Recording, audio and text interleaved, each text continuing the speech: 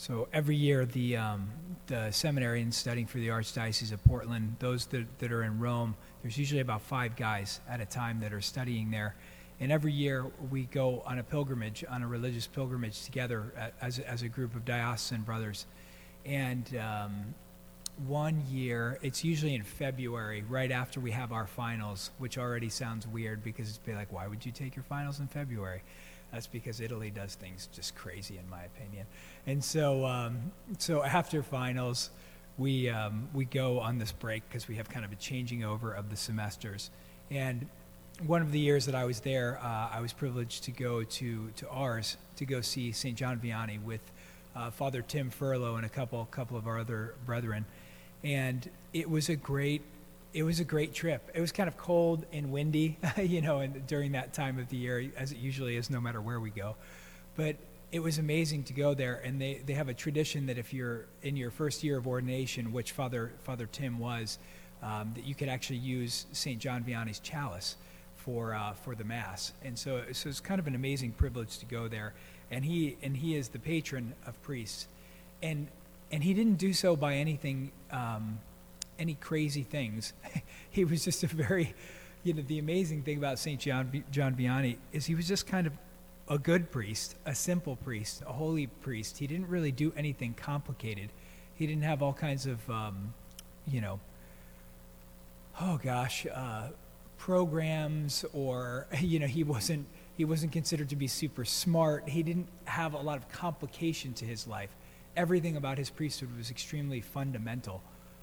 He listened to a lot of confessions. We know that he's super, super famous for that, sometimes 16 hours a day in the confessional.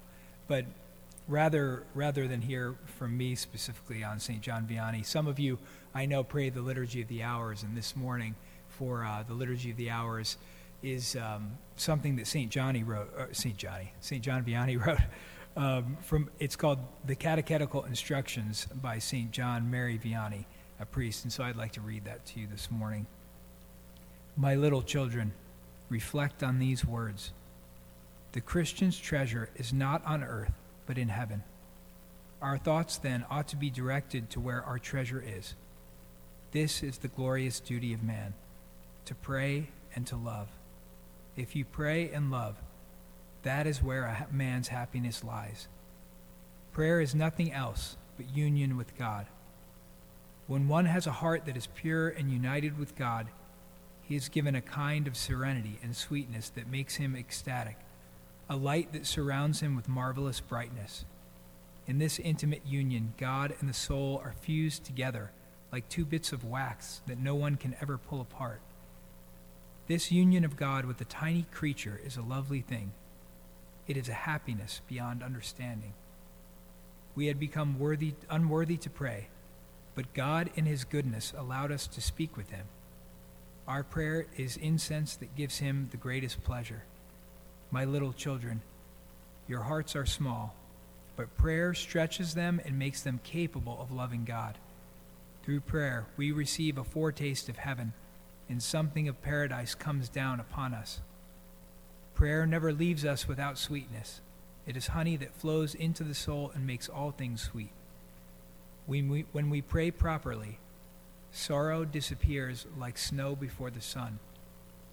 Prayer also makes time pass very quickly, and with such great delight that one does not notice its length. Listen. Once when I was a purveyor in Bresse, and most of my companions were ill, I had to make a long journey. I prayed to the good God, and believe me, the time did not seem so long. Some men immerse themselves as deeply in prayer as fish in water, because they give themselves totally to God. There is no division in their hearts. Oh, how I love these noble souls. St. Francis of Assisi and St. Colette used to see our Lord and talk to him just as we talk to one another. How unlike them we are. How often we come to church with no idea of what to do or what to ask for. And yet, whenever we go to any human being, we know well enough why we go. And still worse, there are some who seem to speak to the good God like this. I will only say a couple of things to you, and then I will be rid of you. I often think that when we come to adore the Lord, we would receive everything we ask for if we would ask with living faith and with a pure heart. St. John Vianney, like I said, he spoke in pretty plain terms, and he was a holy man himself, so the things that he spoke of, they just ring of a lot of truth. And the last thing I'll say is he mentions that prayer and that length of time, how sometimes when you really are deep in prayer, how time almost ceases to exist. I've mentioned a couple of times how I climbed Mount Adams with my friend Drew the other day. And he told me a story on the way down. And he'd climbed the mountain 2 years ago with another friend.